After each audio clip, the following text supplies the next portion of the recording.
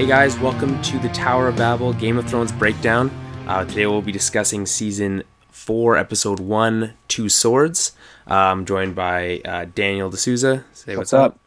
And I'm Julian. And for those of you who have just joining us for the first time, this is a Game of Thrones podcast, obviously, but we're dealing with the show as a show and not as the books. So I've never read the books. Daniel, you have. Yep. But we're not going to do any spoilers for future episodes of Game of Thrones, because if you do, I will murder you in your sleep. So good thing we got that out of the way, but just a couple more housekeeping things. Make sure to, obviously, if you haven't not listened to us on iTunes, subscribe and rate us on iTunes or Stitcher.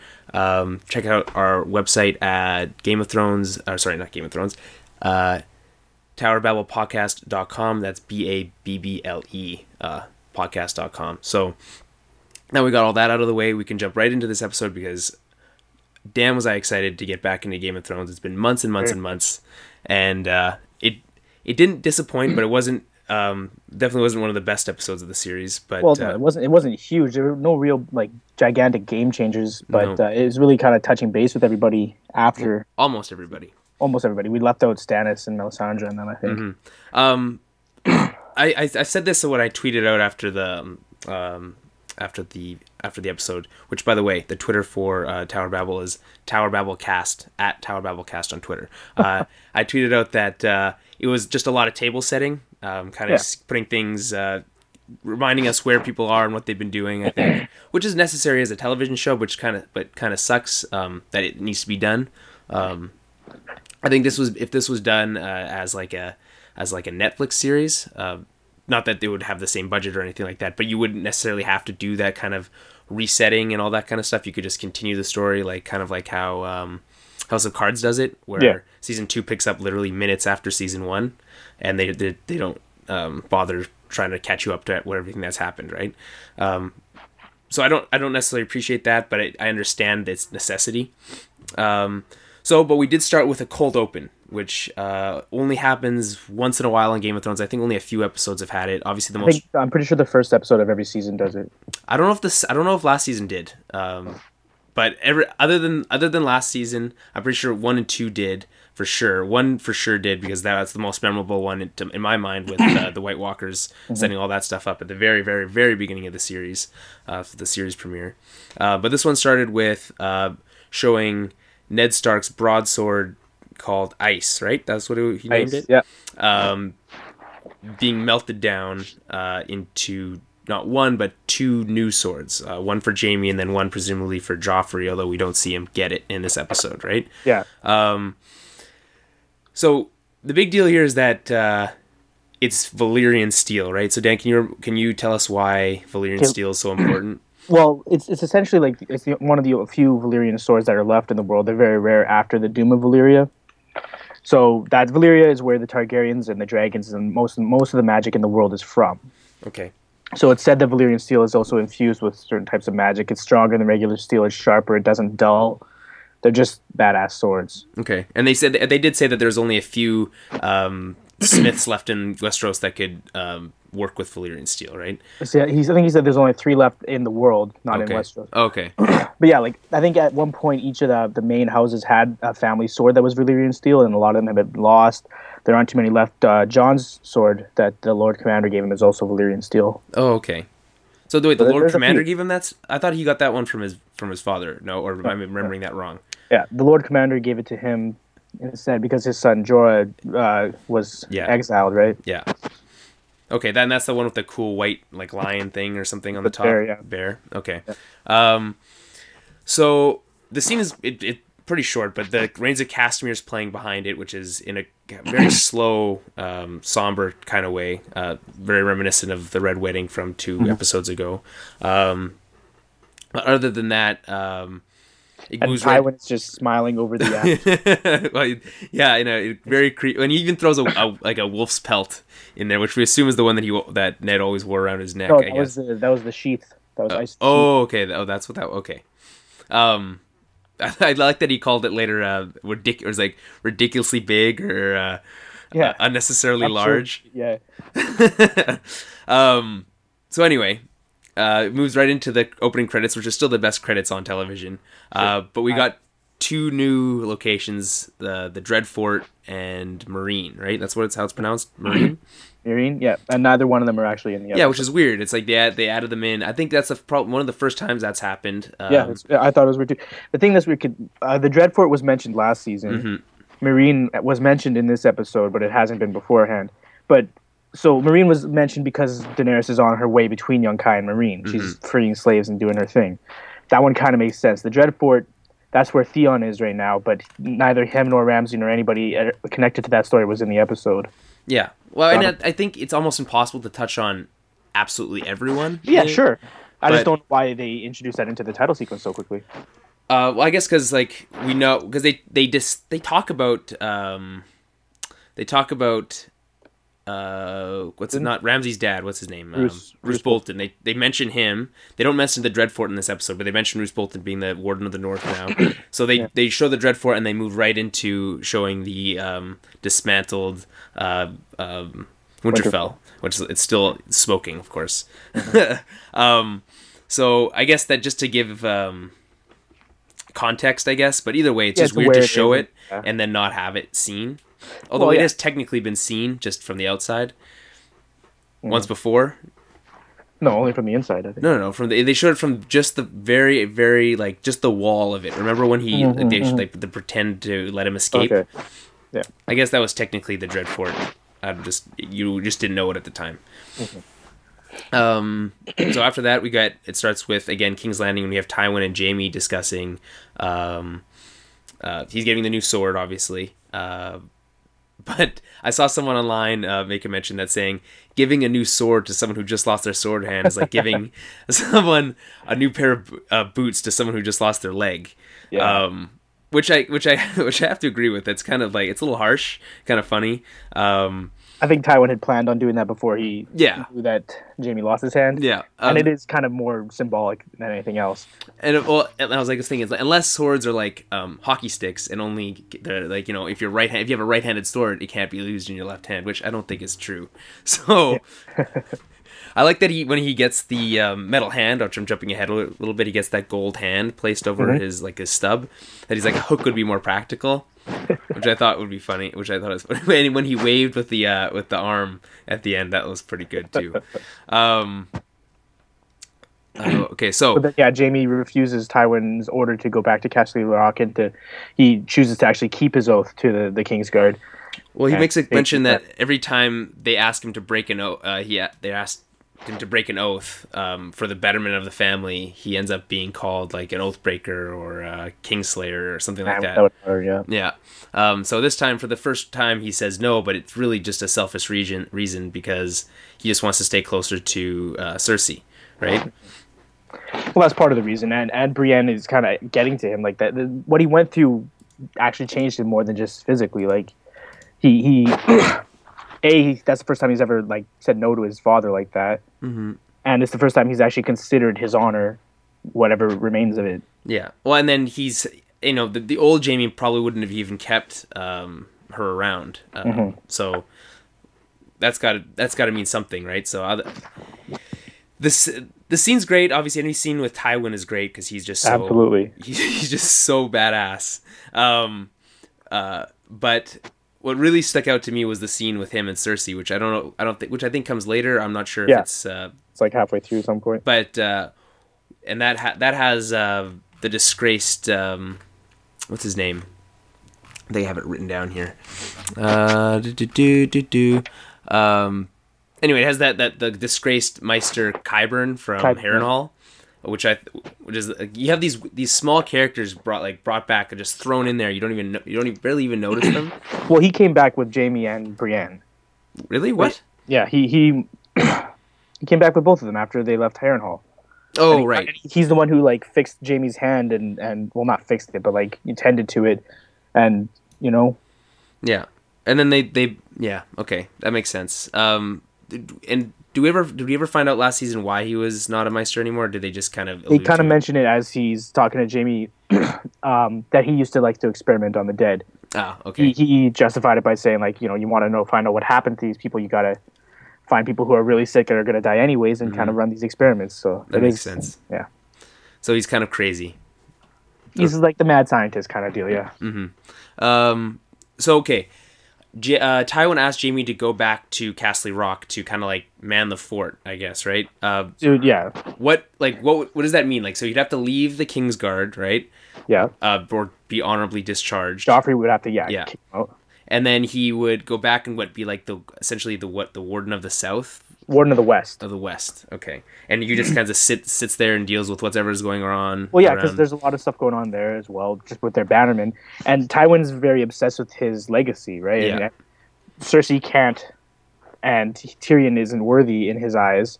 So Jaime's his only hope, and Jaime was never supposed to be a Kingsguard in Tywin's eyes, and Aerys did that to keep Tywin from going to war against him, because then he could just have Jaime killed. Oh. Mad King appointed Jaime to that Kingsguard. It was a whole thing, but yeah. So he appointed Jaime to the Kingsguard so that he would have Jaime close to him. That way Tywin wouldn't betray him. Okay. Well, that didn't seem to work out very well for him. Yeah. So then moving on. We have Tyrion with Bronn, and they're waiting for the Dornish to arrive, and we have yet to see any Dornish people on the show. I mean, maybe we have, but never any significant ones of any kind. So they're waiting for Prince Doran, right? Prince Doran Martell. But it turns out he's not coming because he's sick, quote unquote. Yeah. Called in sick, and they're on their way for Joffrey's wedding, right? Yes. And then we find out that the Prince Oberyn Martell, the second son of the big Dornish family, is actually the one who's in King's Landing and actually came the day before. It's more of a funny scene than anything else, with Bronn cracking some jokes as he usually does. Yeah, Bronn's got some great quotes. Yeah, what does he say about his diplomacy? But it's either way. Tyrion kind of gets. Apparently, the Dorns don't like the Lannisters very much. Is what I got out of this episode. Well, I mean, not a lot of people like the Lannisters, but the Martells especially have a reason not to, as Oberyn explains later on in the episode. Which I'm for sure gonna have to ask you about, because I'm not super clear about that whole thing. So then that next scene is in the brothel. With pretty much every episode of Game of Thrones takes place at least one scene in a brothel. Obligatory tits and ass. Yeah. So we have Oberyn, the man slut Oberyn, which they still call it, what he's been known for. Is that what he's called? Well, essentially, what do they say? Known for fucking his way through Westeros or something like that. Yeah. Very passionate person is what the actor described him as. Okay. So in this scene, there's something that stands out for me. First thing is that Tyrion, well, other than the obligatory tits and ass, was that Tyrion turned down sex for the first time in this episode. If you were to plot an arc for him, he's literally completely different than he was at the beginning of the series. Yeah, absolutely. He turned down sex at the brothel, and then he does it again later in the episode. And he didn't. It wasn't even painful for him to turn it down at the brothel. No, I'm married. He shakes his head no, and Bronn's shaking his head yes, which is great. So we see Oberyn essentially stab. Well, not essentially. He stabs a Lannister through the hand at the brothel. Yep. He has no patience for Lannisters, obviously. So can you explain why that is? Well, he explains it to Tyrion later on when they're talking. It's a little bit complicated, but Oberyn Martell and Doran Martell's sister Elia was married to Rhaegar Targaryen, who's the son. What? Okay, start over. What? Okay, Oberyn's sister Elia was married to Rhaegar Targaryen, who's the son of the Mad King. Okay. Right? Okay. Daenerys' older brother, not Viserys, but the elder brother. Okay. He's the one that Robert killed at the Battle of the Trident. Okay. Right. Okay. So they were married and they have kids together. They're a happy little family. But Rhaegar wasn't in love with her and actually fell in love with someone else. Okay. Who I don't know if they've done it in the show or not, so I don't know if I want to tell you. Okay, or not. So it's not a huge deal, actually, but whatever. Just don't. Anyways, if you're not sure, don't say it. Yeah. Falls in love with someone else, and that whole thing happens, and that's what starts the war.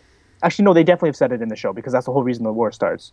The person that he fell in love with was Lyanna Stark, which was Ned's sister. Oh, okay. Is that the crazy one from the from is that the crazy? No, She wasn't in the show at all. no, she's not in the show She at was all. dead before the show started. Okay.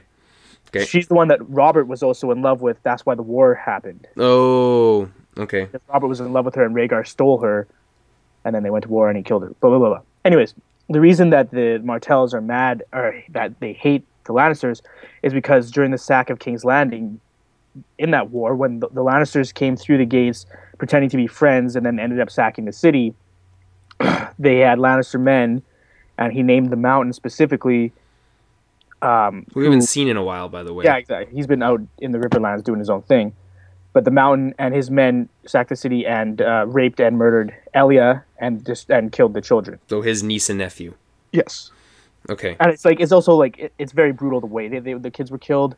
In the books, it's much more descriptive, but it doesn't matter. It's just they were like ripped. Well, I think he says that he cut him like vertically, like through the sword. In the book, it says that the daughter Rhaenys, the elder daughter, was stabbed something like 30 times, like a ridiculous amount. And this is like a well-known, like people we know this for a fact happened. Well, these are all rumors, but they are so well known that like everyone like in Dorne or people in the North still know them. Like everybody is aware of this. It might as well not be a rumor, but it is. It's not official. Okay.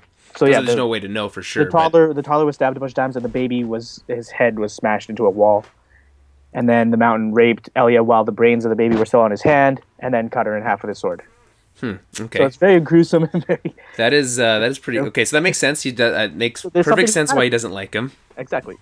So Oberyn's kind of like a wild card at this point. He's in the city, a little bit crazy, and does not like Lannister. So that as a fan, as probably perspective of most people on the show, most people don't like Lannisters, including the people who watch the show, or most of the Lannisters anyway.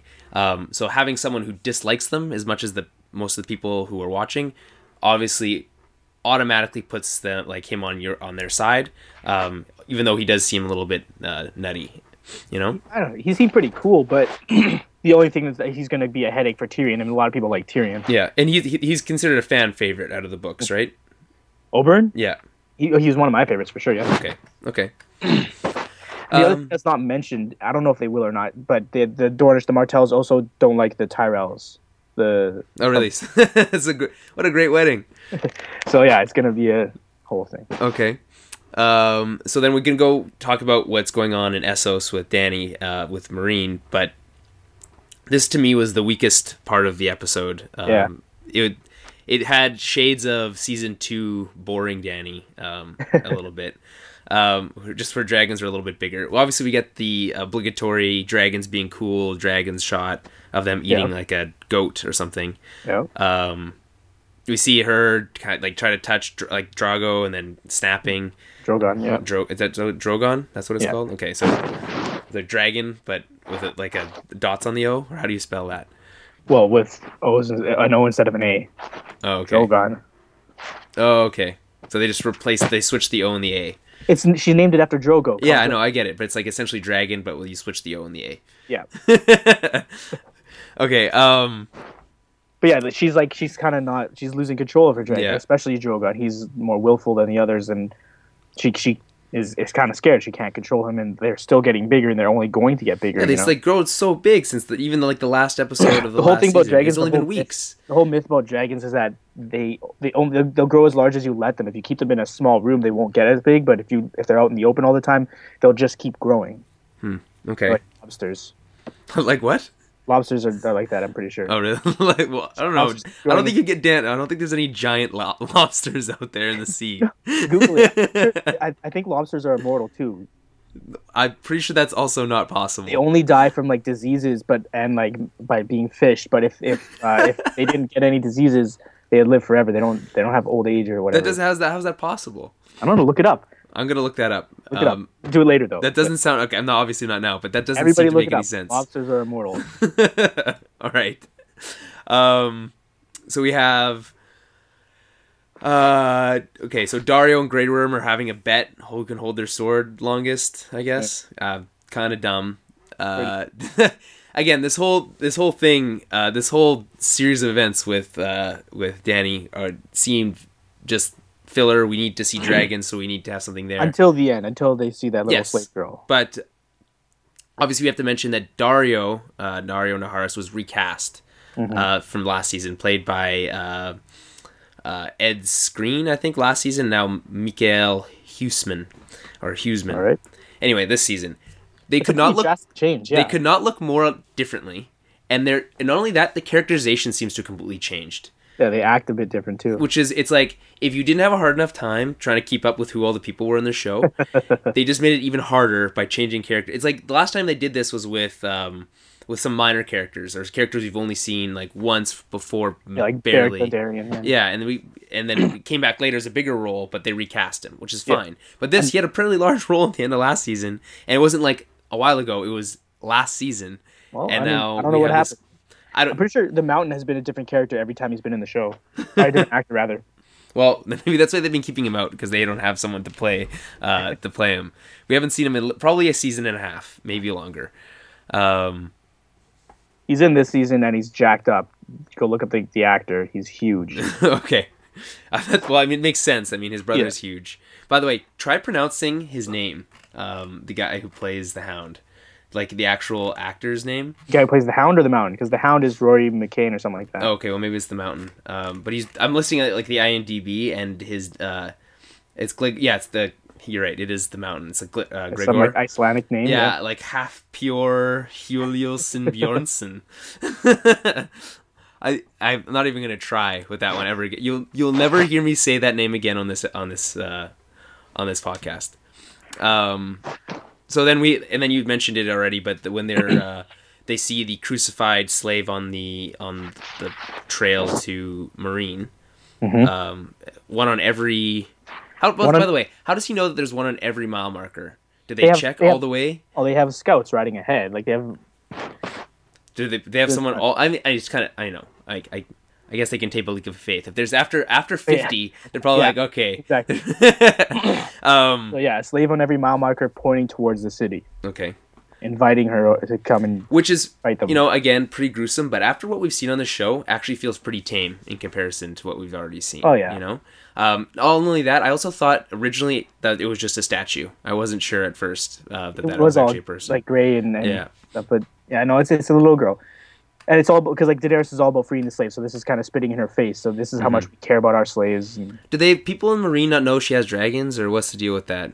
They do. I know, but it just seems like antagonizing for no good reason. Well, maybe they have reason to be confident. Well, they do have a giant pyramid there, right? That's what I've heard. Yeah. So back to King's Landing. We're still dealing with the fallout of the Red Wedding in some degree. So Sansa's obviously pretty depressed. The only thing we saw of that last season was one scene of her sitting in a window crying. Yeah. That's all we saw. So now she's sitting there. She won't eat. You have Tyrion trying to comfort her. This scene was good to me because I think Sansa actually, who's not usually the strongest actor on the show, did a fairly good job. Tyrion obviously is always great. Talking about how he knew Robb and Catelyn. Not that she said she never met Robb, or she never, is that what? He never met Robb, but he's known Catelyn. He's like, oh yeah, but she won't take, hang me, but whatever. So anyway. I feel like all Sansa does is cry. It pisses me off. Oh, Dan. It's understandable. It's just annoying. In the books too, she's just annoying. Yeah, I know, but it's like, what can you? She's literally from season 1. She was annoying, but now I feel like she has reason to be. I guess. She hasn't had opportunity for growth. Like, what is she? How and where can she possibly grow? She's been confined in King's Landing for so long now, not able to really be free. She is essentially a slave for all intents and purposes. So, the scene that follows, though, has Tyrion in his chamber, and then Shae. Everyone loves Shae. And this is where he turns down sex for the second time, but now this time with his second wife, I guess. Yeah. Because it's too dangerous. Because he's been telling her this whole time that they can't, and now she feels spurned by him. Then she blames him for that whole scene in the last episode of episode 10 of season 3, where what's his name, the bald guy, Varys comes to her with that sack of diamonds and tells her to go to Essos and buy a house. So she thinks that, or at least I don't know if she thinks that anymore. Yeah, but she implies that Tyrion is behind that he's trying to like subtly get her out of there. Yeah, and obviously she yells because which woman doesn't when she's angry. And then, as Tyrion always usually is, he was right. And then you have Cersei's spy out the door, or handmaiden, or I guess essentially a spy. Yeah. We find out that she comes later and tells Cersei about what happened. We don't know what he says, but you can assume that she overheard everything, and then was victim, which probably isn't good news for Tyrion.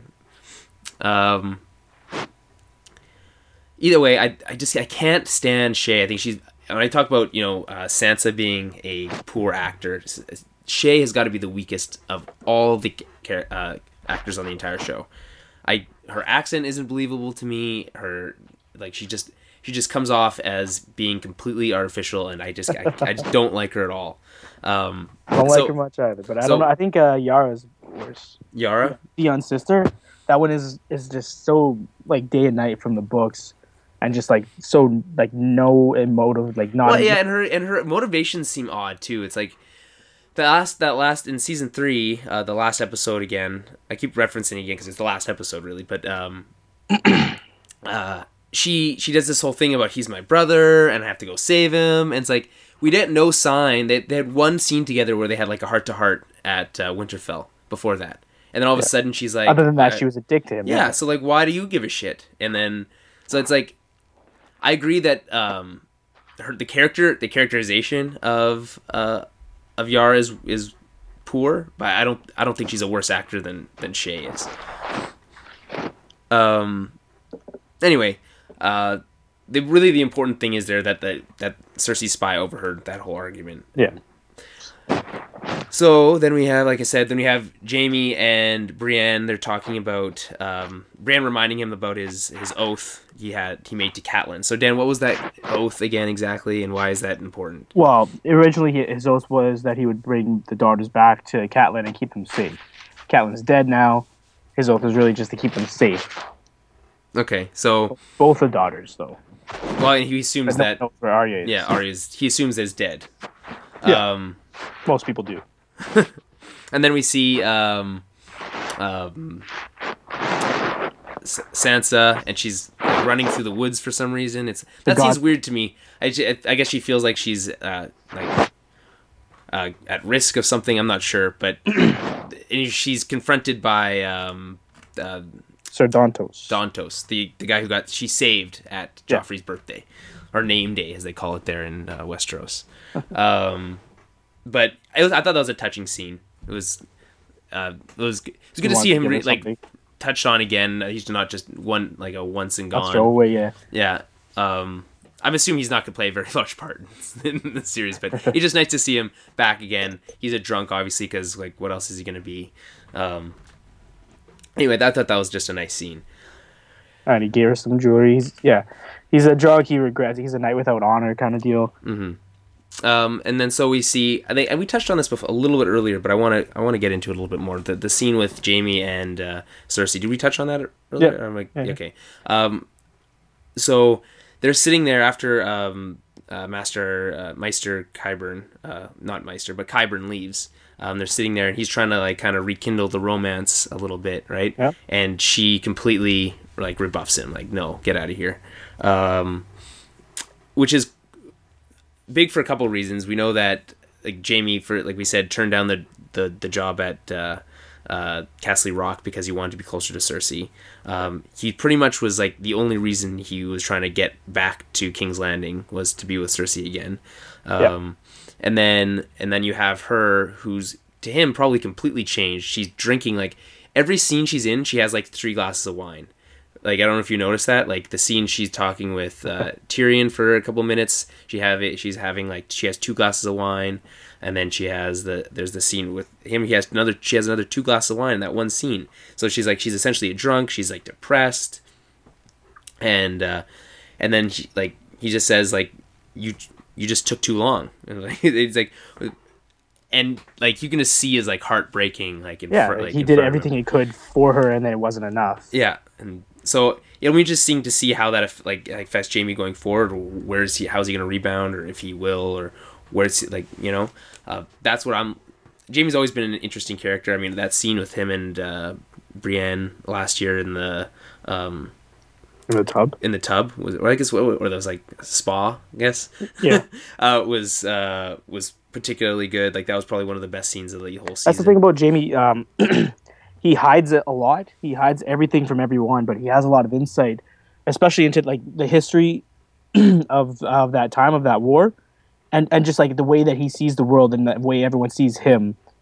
They don't match up, and it's really cool when he actually opens up and talks about it. Yeah. And even here, he doesn't really open up that much. He's just kind of saying like, "Hey, listen, I was doing this all for you. You think I wanted to get captured? That wasn't like a part of the plan, obviously. And then you come and you tell me that that's not too bad. Like, so you don't really see much of his reaction to that, but I think we'll maybe see more of that next week, hopefully. So then we go north. And we have Ygritte and the Wildlings still Tormund, south of the wall. And then Tormund, I guess, is there still as well? Tormund Giantsbane, yeah. Yeah, and she's making arrows or whatever, and then they're joined by another group of Wildlings. Daniel, can you explain who these people are? So these are the Thenns. They're somewhat more militaristic than the other Wildlings. They actually follow orders. That guy that was in charge with all the weird shit on his face. Yeah. His name is Styr. He's the Magnar, which is their word for the old tongue for king. Okay. I think it's king or whatever. He's the leader of the Thenns, and they actually will follow orders, whereas most of the free folk kind of just do their thing. Okay. But they're a cannibal tribe from the north. They're supposed to not have ears because they're all frozen off from the frostbite, but whatever, that's not a big deal. Yeah, it's like you kind of have to like, what are you gonna do? Cut off People people's have to ears? have ears, Yeah. Like, But like the whole thing with the wildling tribes is that there's a bunch of different tribes. The Thenns are one of the more powerful ones, and the different tribes never really got along until Mance Rayder united them. Mm-hmm. And he united them basically by saying, like, you're all going to die. If we stay up here, we can't keep fighting. We have to join up and get over there. So, okay. Thank you for explaining that. But my question is, so they talk about, or John explains a little bit later that their whole plan is that when the signal happens, they're going to attack the Castle Black from both sides, right? Yeah. But my question is, how big is this bonfire that someone on the south side of the wall could possibly see it? Well, it's supposed to be the biggest fire the North has ever seen. Yeah, but like, how big is the wall? 700 feet tall. Plus, it's on the top of a mountain. No, it's just in the show, it looks like it's pretty much it's like built on the top of a ridge. Plus, and then there's the wall, and then in certain areas it is, yeah. Yeah. But like, still, like how it doesn't seem possible to me. I guess we'll see, but like, yeah, the plan seems a little wishy-washy. Is all I'm saying. Well, they'll see the smoke, maybe. I don't know. Yeah. Okay. Maybe then that makes more sense.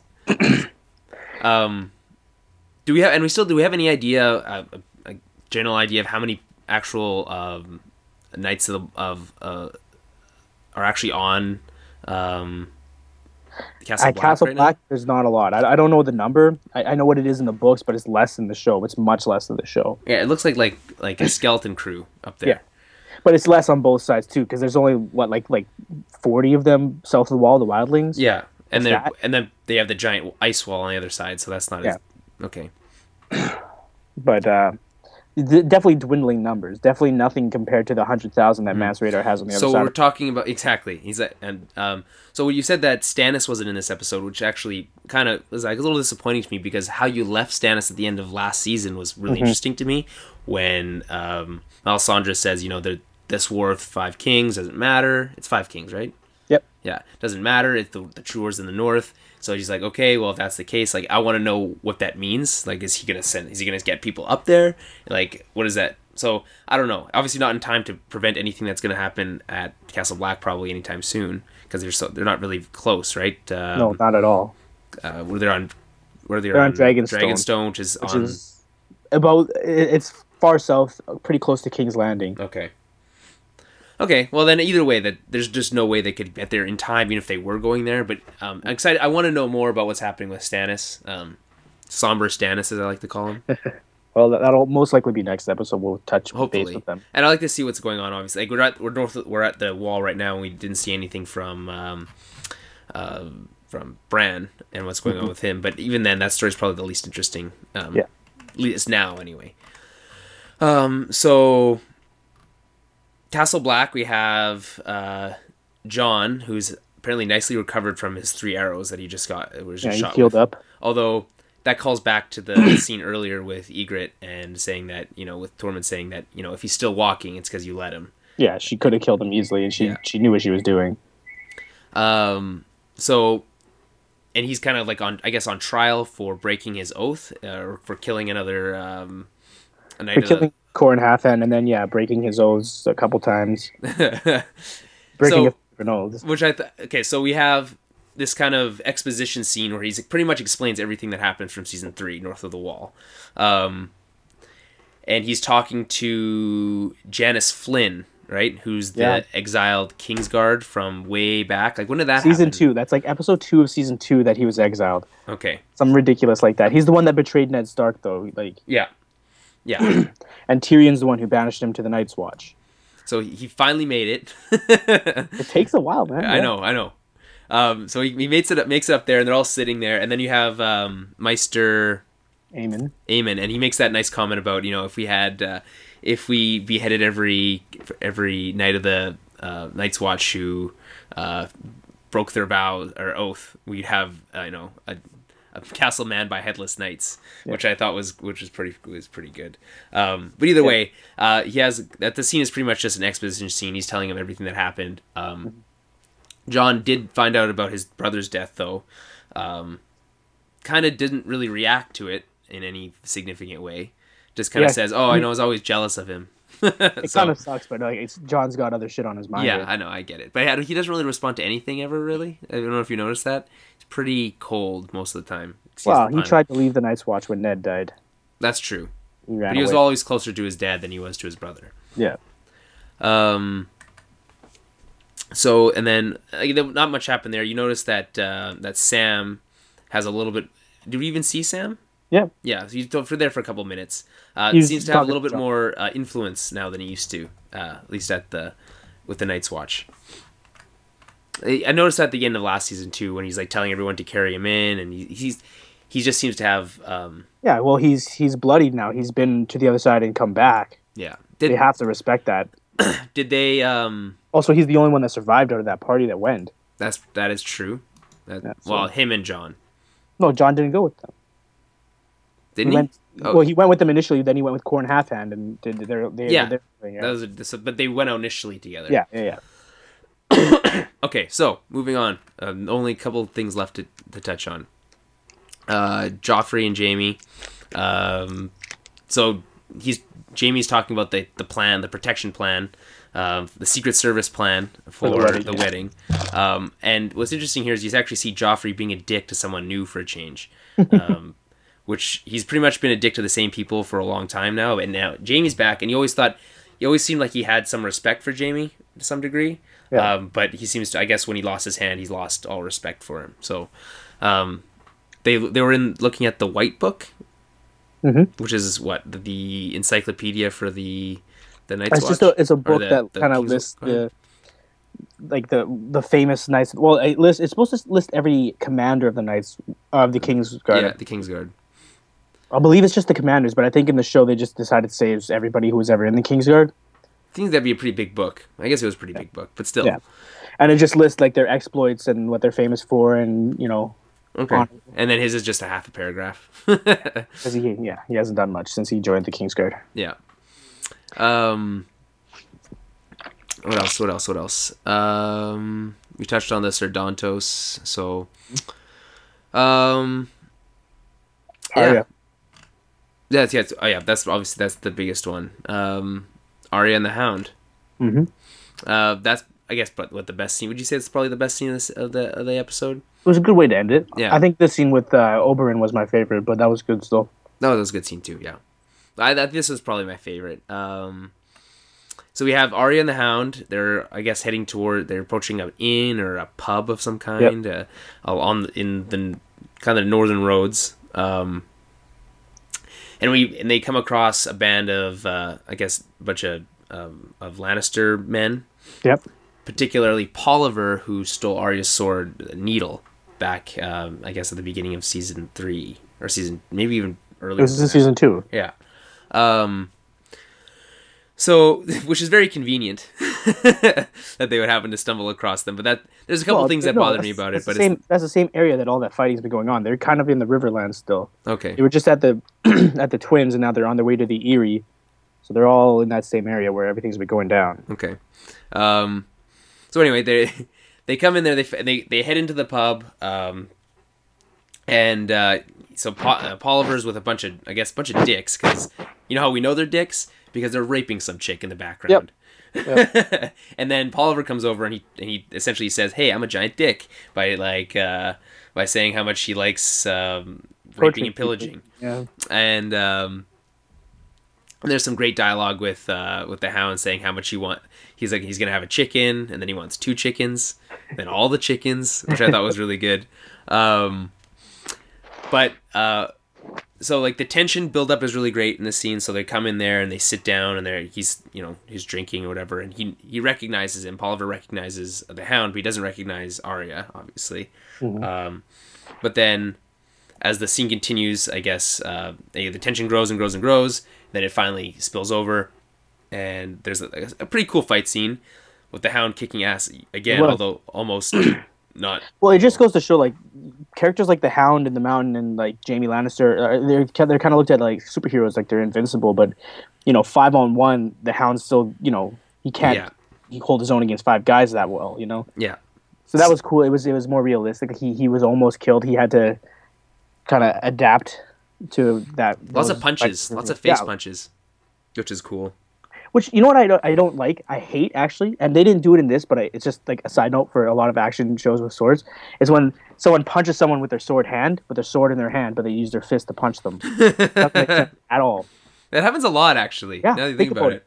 It's like you catch their sword with your hand, with your left hand, and your right hand that is holding your sword. Instead of stabbing them, you punch them in the face. Their head, like, yeah.